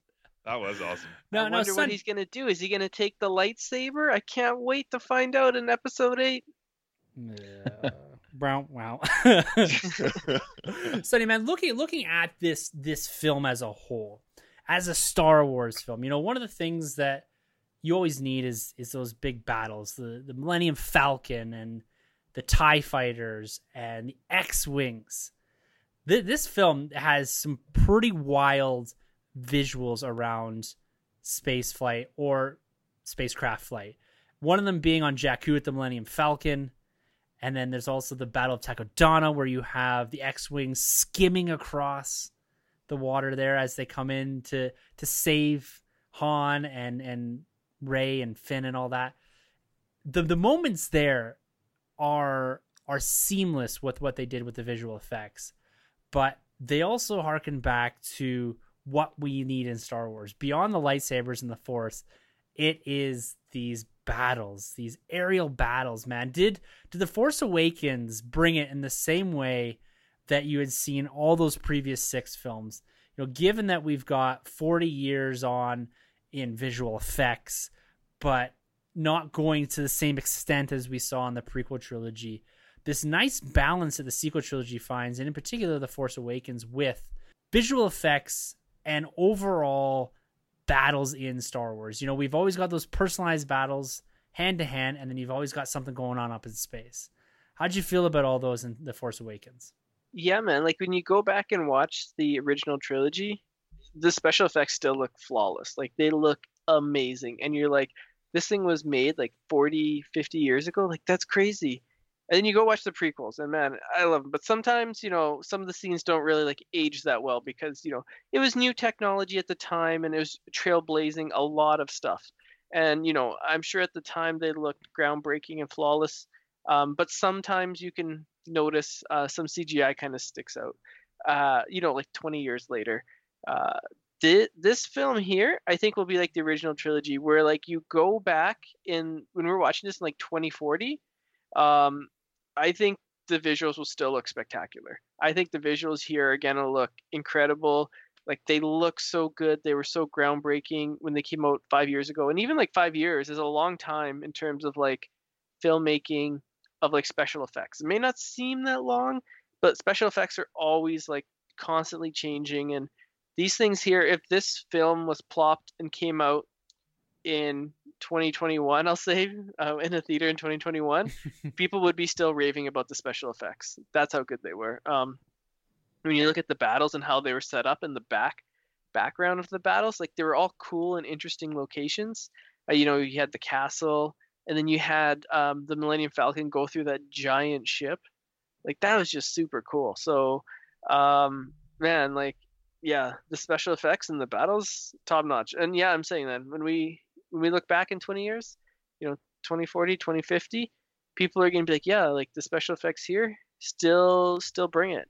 You know, they hold up. And I think it, like you had mentioned earlier on in the podcast here, Carlos, is that marrying of the technology, but not pushing it to the extent that it was done in the prequel trilogy, and using those on set, the location shoots that brings that true realism to what they're able to accomplish in The Force Awakens. Mm-hmm. Now, Carlos, when you look back on this film, this being a retrospective discussion, we're not going to go through every single beat. There's lots still to break down here and discuss. We could go on another 2 hours. There's Snoke, the death of Han Solo, even the idea of the Resistance and the emergence of the First Order, General Hux, and C-3PO's red arm. There's so much in here that we can continue to talk about. But the idea of the retrospective discussion is really looking back at those significant milestones. And we've kind of ticked most of those boxes, right? The foundation setting of an overall narrative. We've got our protagonist, our antagonist, the legacy of Star Wars built into this. But when you look back on this 5 years, or from this point 5 years back, what is the singular thing, or it could be multiple, that really stands out to you in this film? What it accomplished and what it did from a film perspective, erase kind of the legacy of it and what it led into with episode 8, 9, and where the franchise is at today. But when you look back on the significance of whether it's the experience, whether it is what Abrams was able to accomplish from a story perspective, what is it about this film that will kind of live on and truly sets the legacy for the sequel trilogy? I think that it reestablished that Star Wars is the biggest, baddest mofo in the pop culture zeitgeist. Like, it came out, it blew everybody away, everybody loved it, everybody was a little kid again if you experienced it in the 70s, in the 80s, in the 90s, in the 2000s. It was a big love fest, and it reestablished Star Wars as like a dominant IP, which it like had been but hadn't been, kind of thing, right? And it really brought all those generational fandoms together. So I think that's probably the biggest legacy of The Force Awakens, was that it reestablished Star Wars, and it allowed it to transcend a few kind of hiccups along the way, right? With other projects that they tried that maybe didn't get the universal embrace that this one did, but it gave you enough latitude and enough goodwill that you can get to the Mandalorian, and all of a sudden you're kind of right in that same spot that you were when The Force Awakens came out, where everybody loves Star Wars again. Everybody's hankering for the next piece to come out. Anticipation. That's amazing. Like that's what it did. I'm buying Black Series figures, but that wouldn't have been happened. That would never have happened without The Force Awakens, kind of thing, right? So yeah, I think that's probably the biggest accomplishment of The Force Awakens, was that all these other things came in and are trying to eat at that pop culture crown. And yeah, Han Solo flies in with that Millennium Falcon and was like, yo, guess who's back? It's funny you say Han Solo, though, because when he gets his own movie, it's a different story. Yeah. Yeah, that's true. I don't I still don't quite understand what happened with that whole thing. Like, Rick keeps asking to make Solo 2 happen, but he kind of got it in Lando, though, no? That's what I was thinking. Yeah. It's kind of like Solo 1.5. Yeah. Some legacy there. Now, Sonny, how about you, man? What from your perspective, you're probably the most removed from Star Wars, but you're way more invested in this franchise than you were in 2014. You have to listen to us week on, week out, talk about this. What about for you? Like, what is the legacy of this film 5 years out? And for you personally, what has it done for your love of Star Wars? Yeah, man. Like, thinking of like a legacy for this film, like what it leaves behind, to me, I'll just always remember going to see it in opening weekend in theater, and like the legacy of like, I don't remember if Troy was there. Sorry, Troy, if you were there. He was. Yeah, okay, but you had like 30 tickets. Yeah. Like, and we're talking about the highest grossing film opening weekend of all time at the time, and you had 30 tickets. Like, we had like 2 rows. Like, it was insane the amount of people that we had that day. It was just such a cool experience. Like, I've never been to a movie with that many people. Like, it could have been like a private showing if the movie was in 2020. Like, we could have like booked the whole theater. Yeah, it was like a $500 charge or something to get all those tickets. But think about all the scene points you got. Yeah, it was pretty good actually. Yeah, and I remember going with my wife, and that was the first time she had seen Star Wars in theaters as well. So like that was a really cool experience. So to me, I'll always just remember that experience of just the hype, and like, with Endgame, my daughter was born just before then, so I didn't get to go see it opening weekend with you guys. So like this is kind of like the biggest thing, and then like it's funny because like episode 8 and episode 9 slowly get like less and less people that came with us, and but like episode 7, like, man, that was wild. Like that was just such a cool time. I'm so glad Troy was there, knowing that he's there now. Carlos, were you there? Maybe you were there. No, I was Rise of Skywalker. No, I'm just kidding. I can never tell if you're kidding. Yeah, because like there's these times where it's like, just gonna ad lib here. Yeah, and we'll see what's going on. Well, maybe it was. Maybe you were there. I don't know. He could have. He might have been there because that was up north. You never know. He was in Justice League with us, unbeknownst to us until years later. That is true. We were in the same theater. Yeah, we were all at the same showing. That's like a comic book. Like, meanwhile, it's like Carlos is like over here, Like, yeah, that's cool. You rose over. Yeah. That's cool. Oh man, and like my fandom for this is like, I don't know, man. Like to me, like the fandom and like the legacy is like, I get excited when I hear people like talk about these movies, and like it's like I kind of like forget about them, and then when I hear like the excitement on the podcast from you guys or on the internet, I'm like, shit, I think it's time for a rewatch of these films. So it's just like, listening here, I was just like, I really think I should go through like the Star Wars films again. Mm-hmm. And it's just like something that probably, well, I know it wouldn't have happened 5 years ago if it wasn't for this podcast and it wasn't for The Force Awakens. If I heard people excited for them, I'd be like, yeah, I should watch Star Wars. Eventually, but I'm gonna watch this rare, obscure 1980s horror film. I'm gonna watch all 13, whatever it is, Jason movies. Friday the 13th, yeah, man.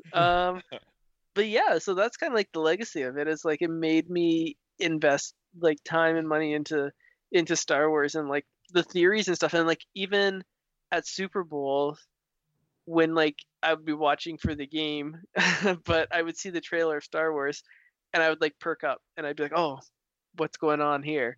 It wasn't just like, okay, the game's on halftime. All right, I'm going to go.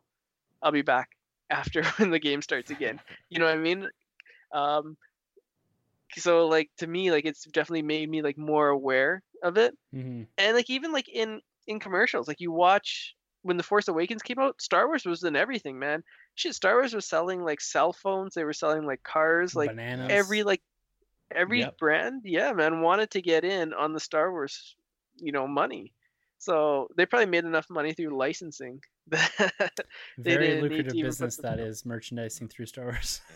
Oh yeah, right. Like you never lose money unless it's unless it's solo. But no, I'm just kidding. Yeah. So that's it, man. That's it. It's a whole kit and caboodle. Wicked. I like both of those. You've got the legacy of really what Star Wars did for pop culture, and a bit more of a personalized legacy there for you, kind of based around that experience. Same question to you, Troy, man.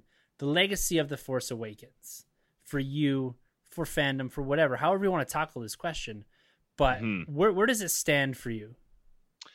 So yeah, as it stands, it's my third favorite all-time Star Wars film, and it's kind of cool because it's the first of the new trilogy that makes my my number 3 spot, and then I got the last of the prequel trilogy that makes my number one, sometimes number two, and then I got Empire in the middle of the OT. So I got a bit of both from each trilogy there.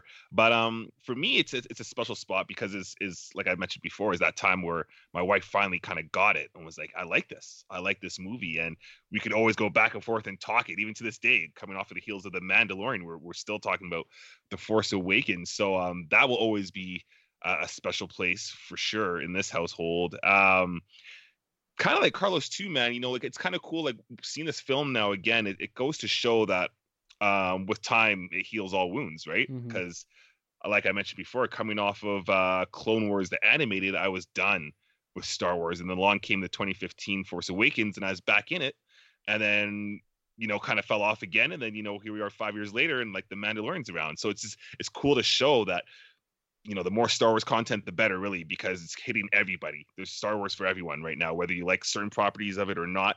There's one to be bound there for you, and Force Awakens is one of them for me. That definitely worked. I mentioned before the chemistry with the big three there. That's something I'll always love, and it's something that's like I'll never get again. I don't feel like, but it's cool because it's just like its own special little box for me. Episode 7, and yeah, man, the cinematography is one of the big things for me. I think it's one of the best looking Star Wars films of all time. I mentioned the battles. The score was incredible. It might be, I think between that and Last Jedi, it might be one of the best of the sequel trilogy scores. Last Jedi score was phenomenal, but this is the one that introduces us to Rey's theme, and that one to me is truly magical. And that shot of her going down the sand dune, like, I love that, right? And then Rise of Skywalker kind of goes back to it when she goes to Tatooine. Yeah, like, all that stuff's cool. And for me, like we mentioned before about I think Carlos mentioned it before, how this kind of like retreads some of episode 4, a little bit of like a soft like reboot remake almost in a sense. But for me, I kind of like this one because this is the one that really spoke out to me, where whether it's intentional or not, but it's kind of like George Lucas's whole motive, right? Is the poetry kind of repeats itself in the world of Star Wars. So it's kind of neat when you have episode 7 to kind of kick off this new franchise. And yeah, it's a little similar, which at the time I didn't really notice, but it is a little similar to episodes 4. But again, it's just like that poetry where we're going back there because that's just kind of what Star Wars is, and we see that every now and then. So yeah, man, episode 7, love this movie. I always go back to it, man, a couple times a year. And yeah, it's fantastic, man. Well, and that's why I really want to do this look back, right? Because I find that, to me, A New Hope and Force Awakens are the two movies I always put on over the holidays. And The Force Awakens made the tradition of seeing Star Wars at Christmas something that I find now inherently linked to the holiday. It's a movie that I hold near and dear for all the reasons that you guys talked about it reinvigorating the Star Wars fandom and the franchise itself, but also what it's done for us. What it's done for us as a fandom, what it's done for us individually. It is, and I will continue to say it is one of the biggest motivators behind this podcast, and why we are here every single Tuesday recording with each other. This has just become something that is ingrained in our families. It's Tuesday. Well, we'll see you at 7:30. Probably see you around 11. And it is this film that, in a big way, gave us the motivation to get behind the mics and start creating. And that, for me, is the legacy of The Force Awakens. It does all the stuff that you guys said, but it's really what gave us the energy here to go 250 episodes, guys. Like, I love this film for so many reasons, but that one in itself almost eclipses all of them. And also, I've got, too much money spent in Black Series now.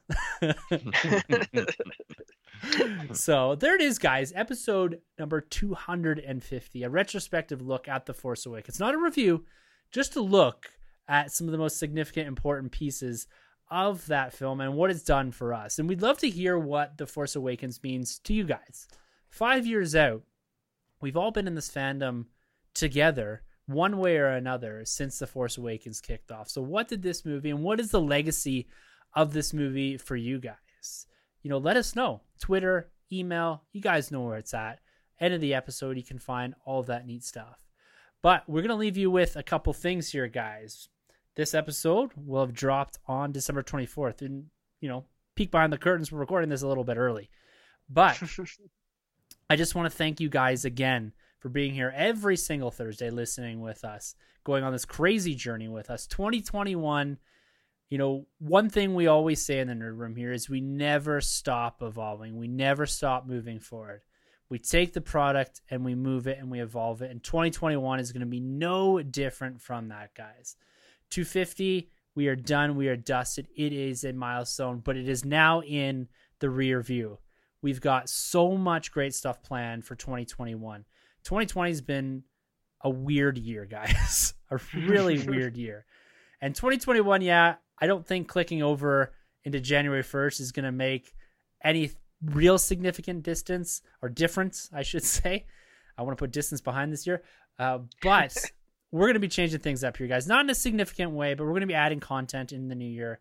We're going to be doing things slightly differently. We're going to be collaborating with other podcasts, other friends, and continuing to bring that content every single Thursday, guys. So thank you very much for coming back every single week into the Nerd Room. And guys, have a safe and happy holidays. Spend it with your loved ones inside of your home.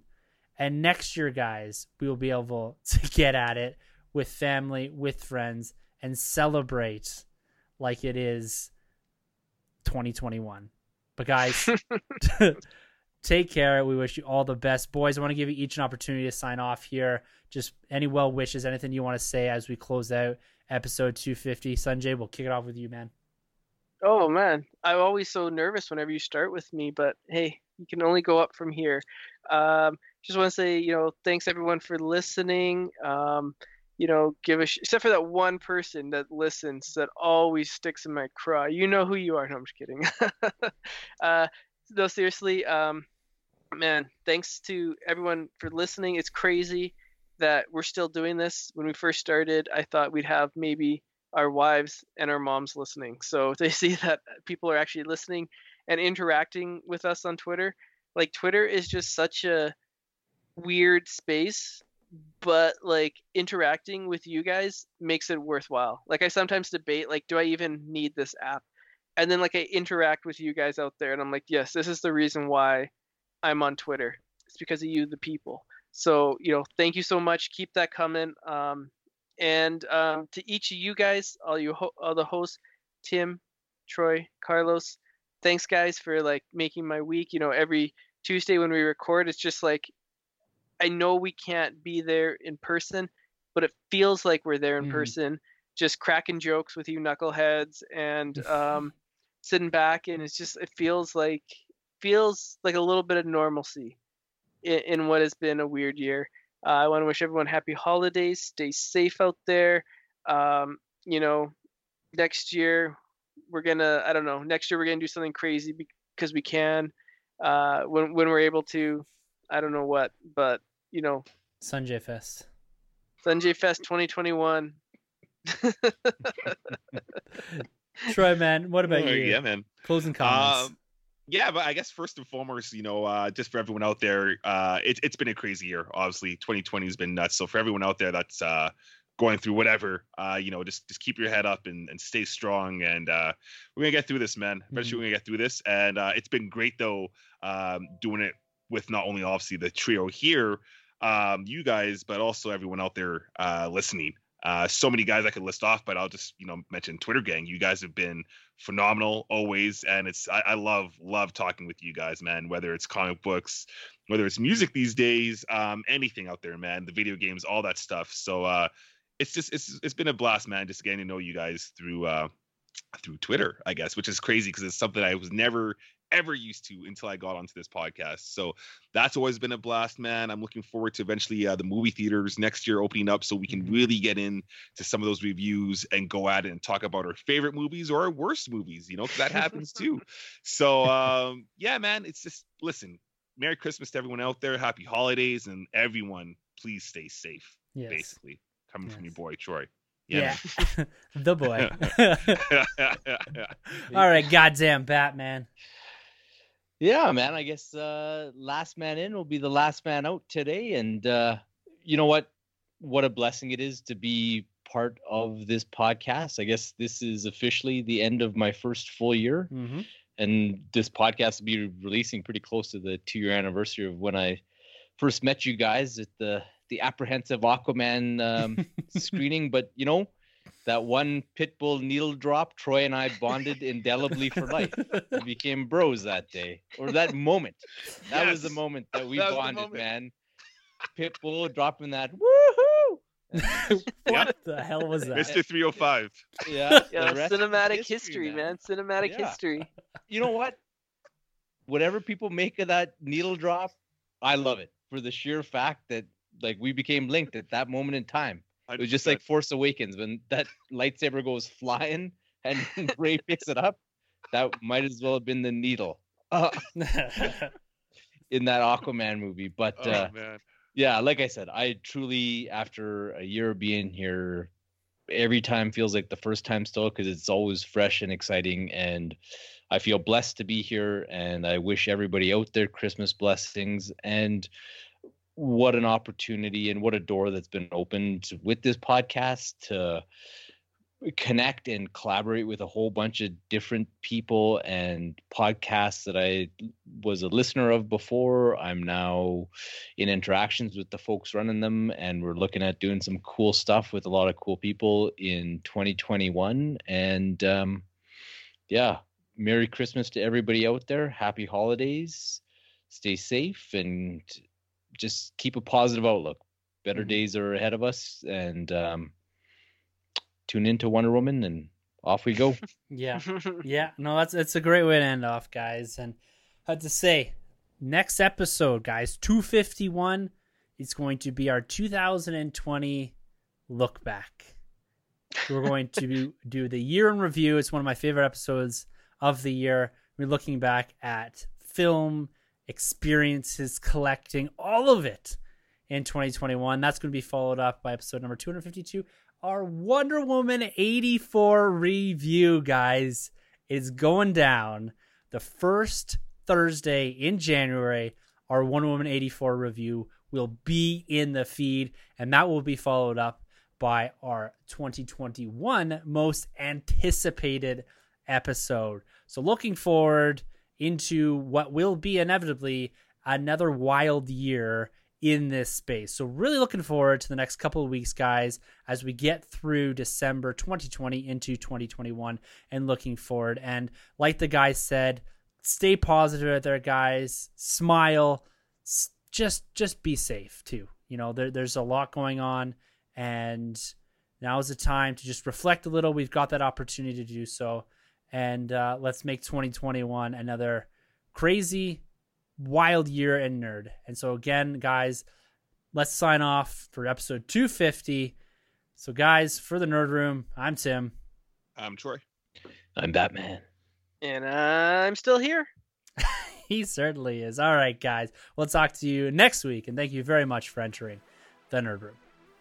Just before we send you guys off here, we'd like to send a big episode number 250 thank you to our wives, to our children, and to all our listeners out there. And we'd like to give special recognition to the following: Grab, Stu, Kyle, Carlos, and Corey from the Tumbling Saber, Rob Cass, Rob Wade, Mark Godsif, Rob Williams from the Generation X-Wing podcast, Mike Tarkin from the Sandcrawler podcast, Rick and Pete from Jammed Transmissions, Darth Goody, Dave Franzi, Chris, Daniel, David, Jared, Brad, Joey, Elliot, Dalton, Josue, Cody, Emily, Sergio, Duncan, Ty Guy, Tyler from the Chatter Squadron, Ben, Pete and Eric from Straight Outta Gotham, the Vigilante Boys, and the Let's Go crew. Thank you guys all for being a big part of the Nerd Room in 2020, and we look forward to hanging out with you guys, podcasting with you guys, and experiencing nerd with you guys in 2021. Everyone have a safe and happy holidays. All the best.